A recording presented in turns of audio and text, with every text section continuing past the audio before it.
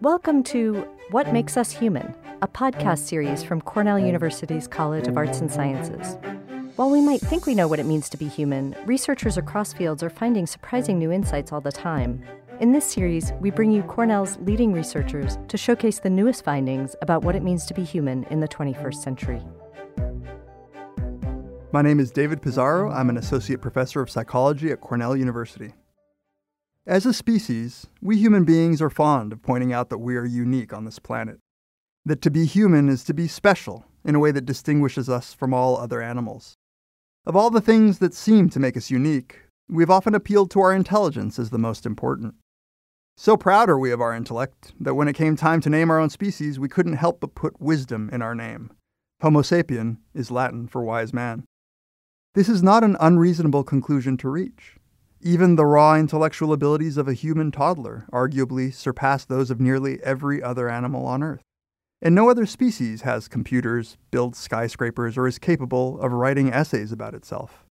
But while thousands of years of intellectual dominance on the planet may have made us confident in our cognitive abilities, the last few decades have shaken this confidence. We are now capable of building machines that in many ways make our brains seem slow, imprecise, and terribly error-prone. The exponential growth of computing power has opened up the use of algorithms as tools to process huge amounts of data in milliseconds, which allows computers to make judgments with a level of accuracy that no human being could have achieved in a lifetime. Because of this, computers are increasingly being relied upon to do jobs that only humans would have been able to do a few years ago, but better, faster, and with fewer errors. Adding insult to injury, the last 50 years of psychological research has demonstrated the limitations of our cognitive abilities and documented the various common errors in judgment that we, as a species, tend to make over and over again. Never in the history of humankind have our brains seemed so obviously limited. Intellectual superiority can no longer be so proudly held up as the defining characteristic of our species. But this, I believe, is a good thing.